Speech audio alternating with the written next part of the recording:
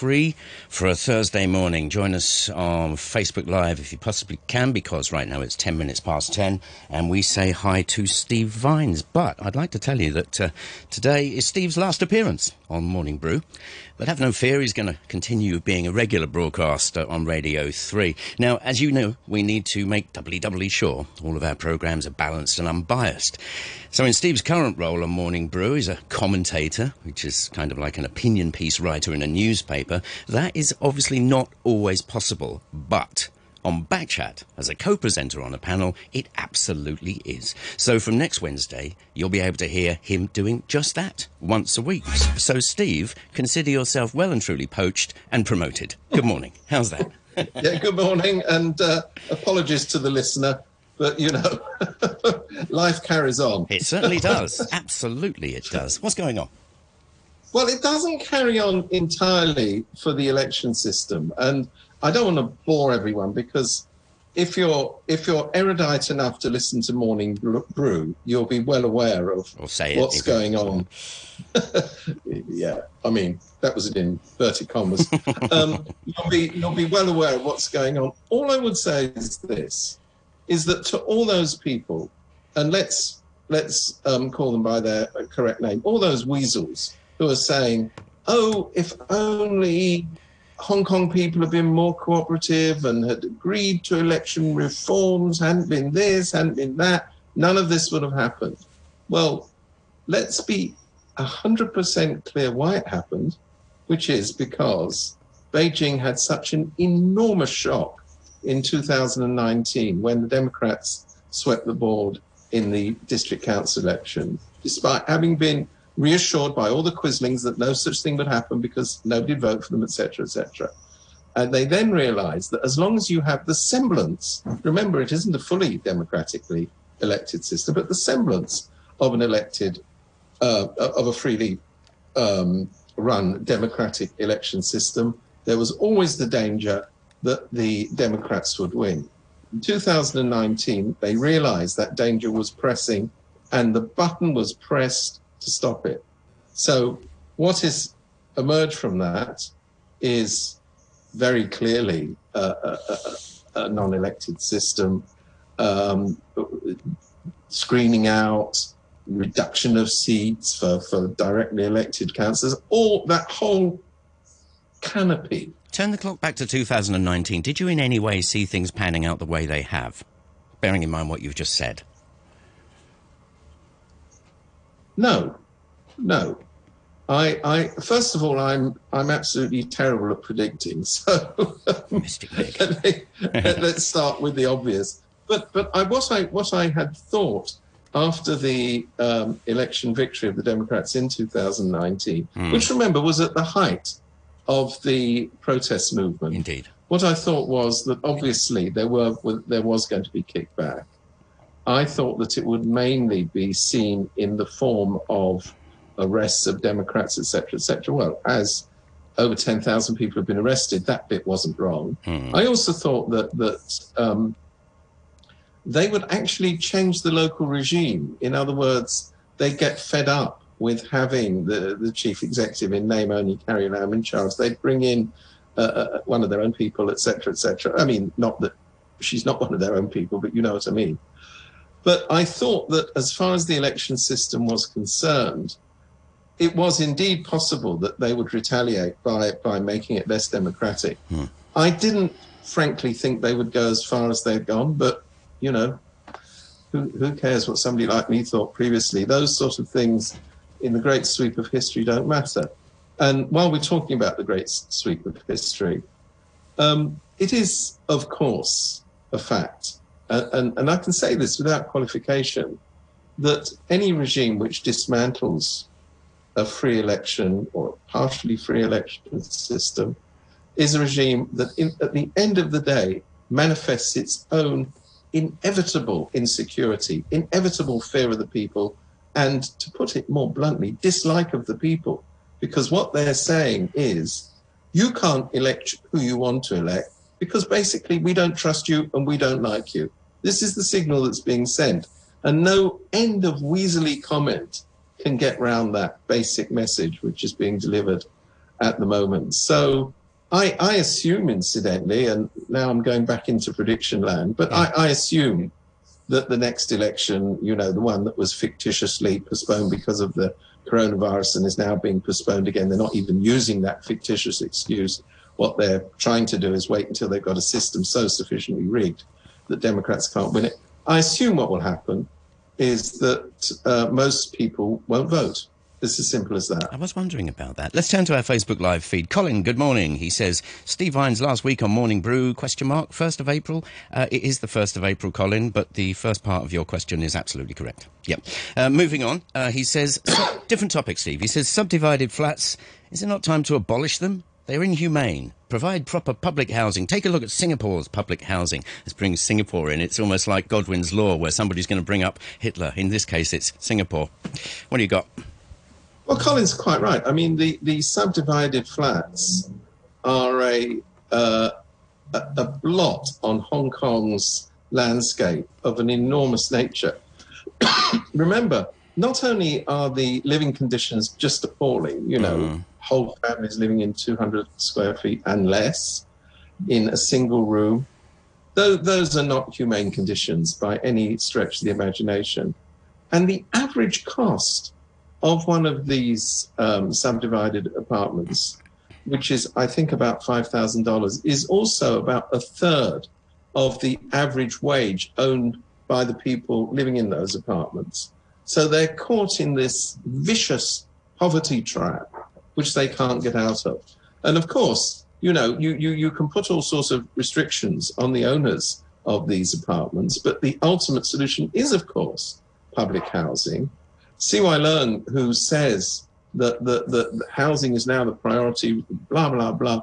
Let's not forget that during his infamous time in office, the waiting list for public housing doubled. The waiting list remains stubbornly high. The possibility that the average person in Hong Kong has of buying a property is very low indeed. And relief, the only possible relief is by having an expanded public housing program. And, they talk big and act little. This is the consistent pattern. And those who talk biggest, Mr. Leung, we know your name, are the people who've acted least. So let's not keep listening to what people say and pay a little more regard to what they do. Well, thanks for that, Colin. Wonder if you've got a few more thoughts yourself. You know where to put them. If you have, it's interesting that it often comes down to these issues about the poorest people in our society, and so it should, I guess.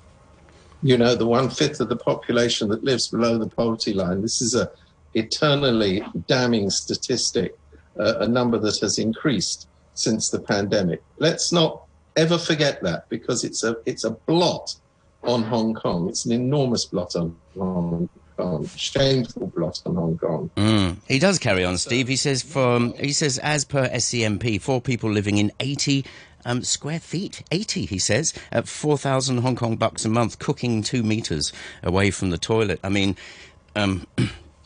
we've all seen the pictures and the horrible. And they wonder why there is a fast spread of the coronavirus in these semi-divided apartments. Gosh, who can tell what the reason for that is? And remember, this is the government that had squillions to spend on national security, on beefing up the police force, and would only allocate, let's never forget this figure this year, would only allocate $1.5 billion, which in public spending terms is nothing, to improving conditions in these subdivided apartments. So yet again, big talk, very little action.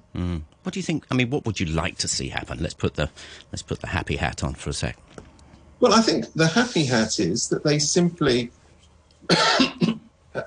as you remember that phrase that was also a mockery of government, act now. Yeah, act now. That was a biggie, wasn't it? Clear the land, build the houses, expand not only the public housing system, but the home ownership scheme, which is a very important part of that. Remember, that moves people from public housing into the possibility of owning their own properties. So you reduce the housing list, you put people on the property ladder in a very substantive way. There's no excuse. There is no excuse at all for this not happening at greater speed.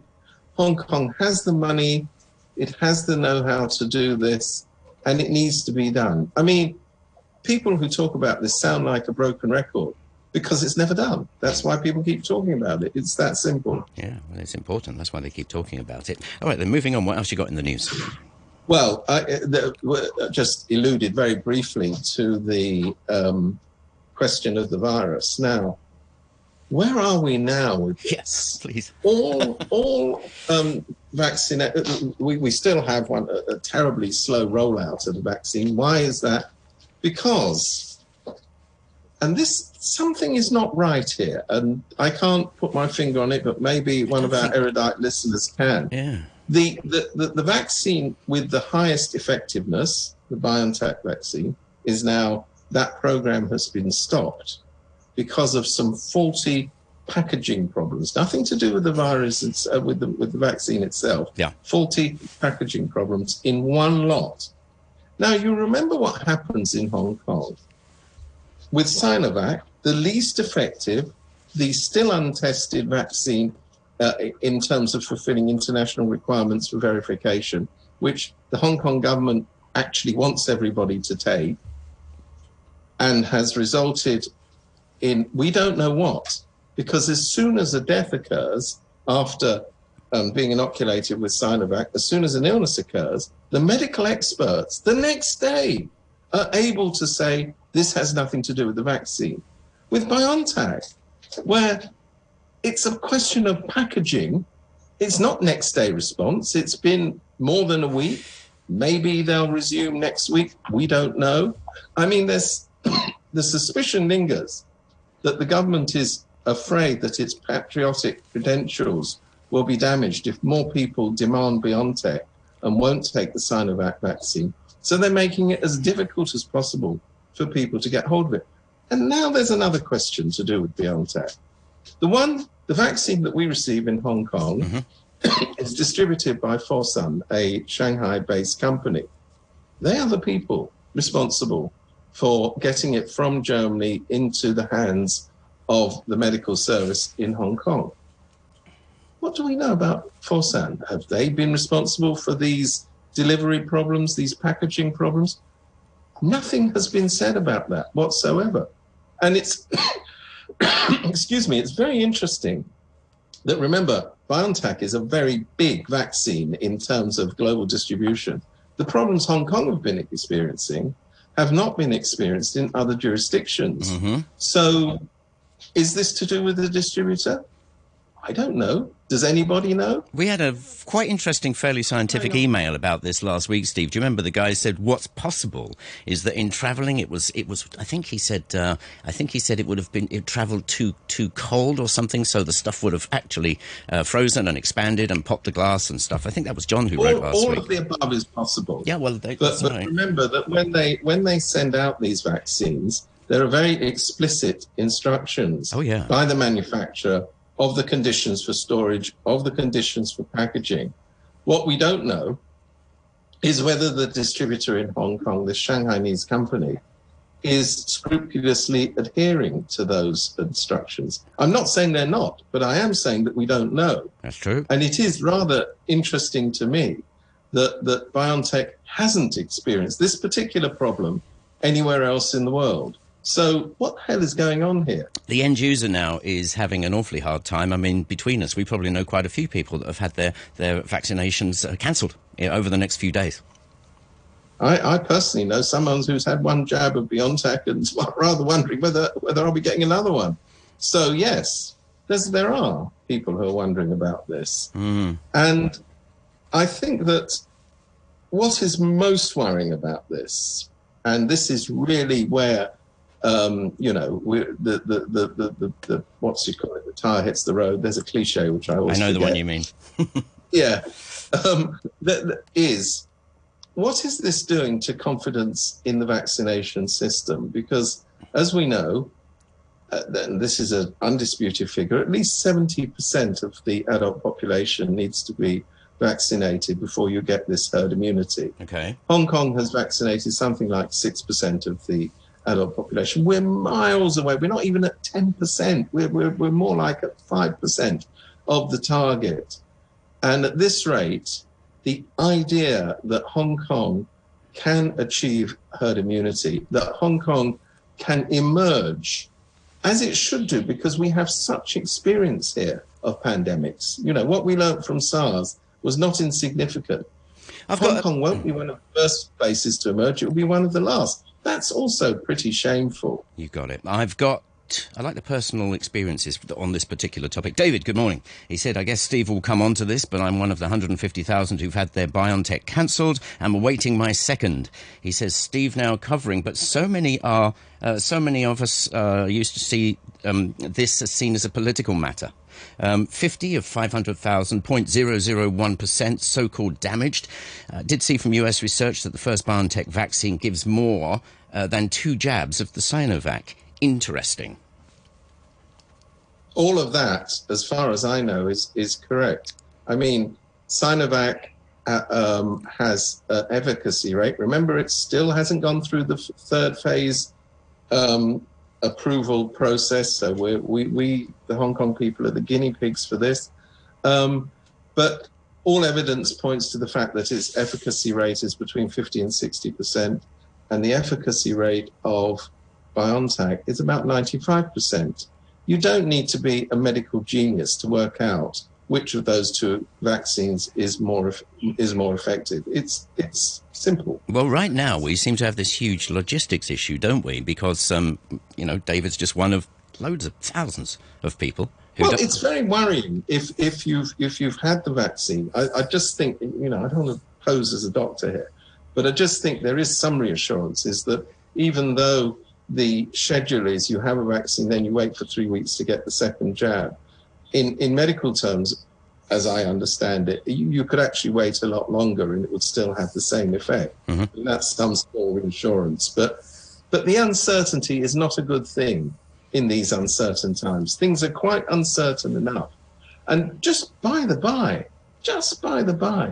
what else is going on in this cockamamie, politically charged battle against the virus?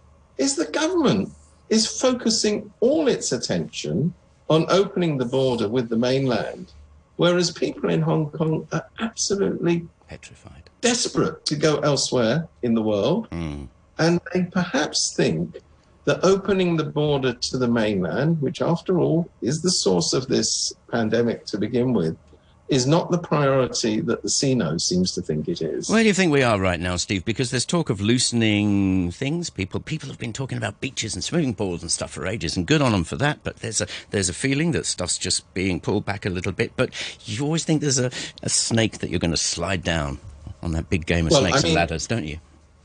The other big scandal of the way the government has approached the social distancing element of this is that although all the medical evidence says you're far less likely to contract the virus outdoors than you are indoors, and you can quite see why that is, the government, because its overwhelming political objective is to stop people gathering for the purposes of demonstrations, has targeted the outside for having the slowest release of restrictions. So only now are we seeing swimming pools being opened, as they will be on Friday. 30%, isn't it? 30%, yeah. I mean, the idea that as the weather gets hotter, you've got to keep people off the beaches, etc., is bonkers. It's bonkers because it leads to disrespect for the social distancing system. Mm-hmm. Remember, in Hong Kong, people didn't need to wait for the government to tell them to put on masks. Didn't need to wait for the government to tell them that social distancing was a good idea. People just did it because they understood. But when you politicize social distancing, as the government is intent on doing, people will not be so cooperative. Right. Sit tight. We are just about to go to the news, so let's do some of this. RTHK Radio Dream. So, 29 minutes to 10 o'clock. 15 more minutes, for real, of Steve Vines. What do you got? Well, I think the other thing that's been happening with alarming speed in recent days has been this acceleration of attacks on the freedom of expression through culture. So, we hear that exhibits are going to be removed because of their political incorrectness from the M Plus museum, of modern art, which hasn't yet opened. We hear that the chairman of the West Kowloon Cultural Hub, Henry Tang, has said that he'll be guided by the police as to what is acceptable and what isn't acceptable to be exhibited. We see that, for the first time since 1969, the Oscars will not be broadcast in Hong Kong because of mainland fury over the fact that a documentary called Do Not Split about the protests at the Polytechnic University has been nominated for an international award, and they don't like Chloe Zhao, who's an American-Chinese director, so they won't be broadcasting in the mainland, it won't be broadcast here. We see today that the opening film of the Hong Kong International Film Festival has been pulled because it concerns police, for technical reasons. They always say it's for technical reasons, but it's a film essentially about police corruption. I can't imagine why that would be objectionable to anybody in the authorities. And then you have, of course, all the rest of it. The general idea of censoring books, of making sure that the Hong Kong Museum of History presents a correct version of history. I mean, the list is sort of endless. Surely it's up to the viewers, the viewers, to take from these things what they want, what they feel. They're not brainless. Well, I presume people will watch the Oscars through other means. I mean, personally... It's quite funny. Nobody's... They're like, big deal. What about the Oscars? Because most people think it's trash anyway. When it forms part of a pattern, that's when it matters. And what's interesting about all authoritarian regimes is the extent of their insecurity, the extent to which they feel challenged by art. Let's just look at one example of something which has outraged the usual Peking duck eaters, is this photographic artwork by Ai Weiwei, which has a finger being pointed at Tiananmen Square. That same image of a finger being pointed, he has used in other places like Washington, for example. Do you see the American government being so insecure that they say, we're banning all artworks by Ai Weiwei, we mustn't have that particular image displayed in America? The answer is no. He also has it, that same image in Germany, where he's now living. Has he been expelled by the German government? Have they said, Ai Weiwei, you're a very smelly and horrible person, you've got to leave the country? No. It's only in places where the government is so insecure that it feels that anything like this challenges its, if you like, its validity, or challenges its authority, or challenges, I don't know what it challenges, but, it's a weakness, it's not a strength to be banning all these things. So, good luck, I would say. I think for a lot control over the media. I mean, I'm talking on RTHK, which has had its own fair share of the news on this subject as well. I think a lot of artists get a kick out of their work creating kerfuffle. I mean, Oh, of course. I mean, this is what authoritarians don't understand. They think that job done once they've banned a piece of artwork. I, like many people, weren't even aware of this particular Ai Weiwei image until it was banned.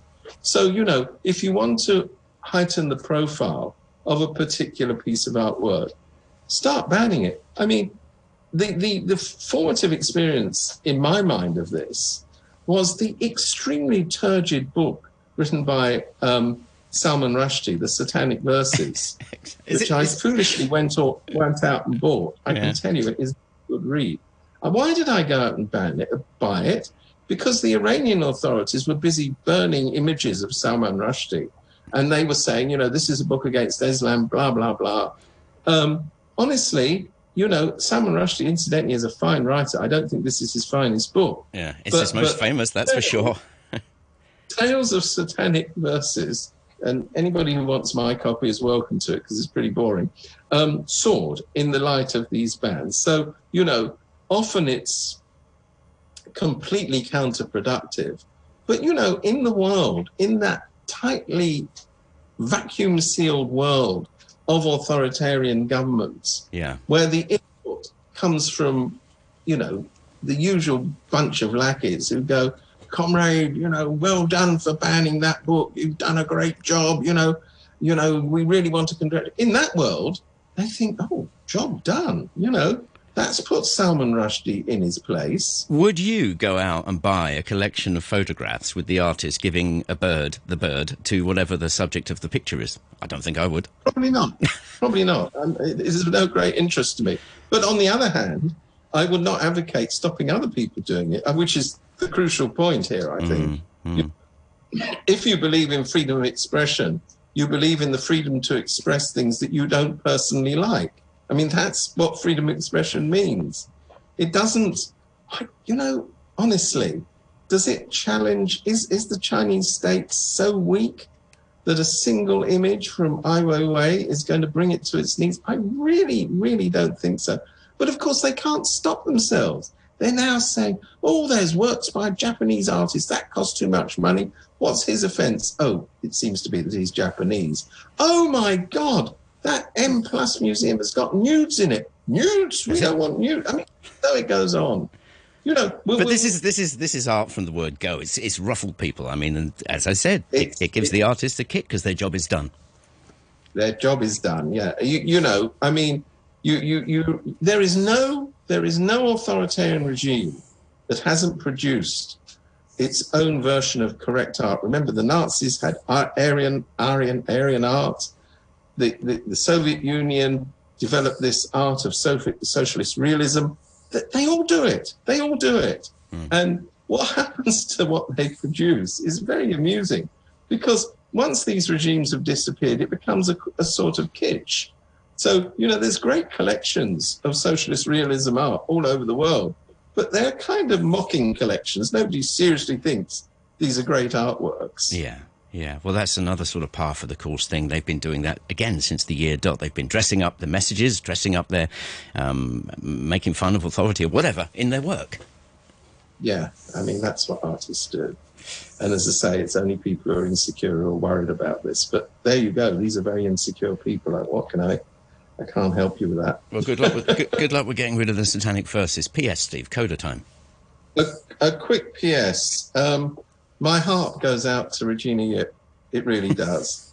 She's going to sacrifice wearing her Burberry Mac and her Burberry. She's not going to throw it away. She says she's just not going to wear it. I mean, you know, in the great litany of human rights problems at the moment, the fact that Regina, in order to try and get the top job in Hong Kong, is sacrificing her Burberry clothing connection, that's very, it's almost impossibly heartbreaking to me. I don't know where to go. I think she should go out and buy a Hugo Boss jacket. Steve Vines, it's been a pleasure. Goodbye, and thanks for all the fish.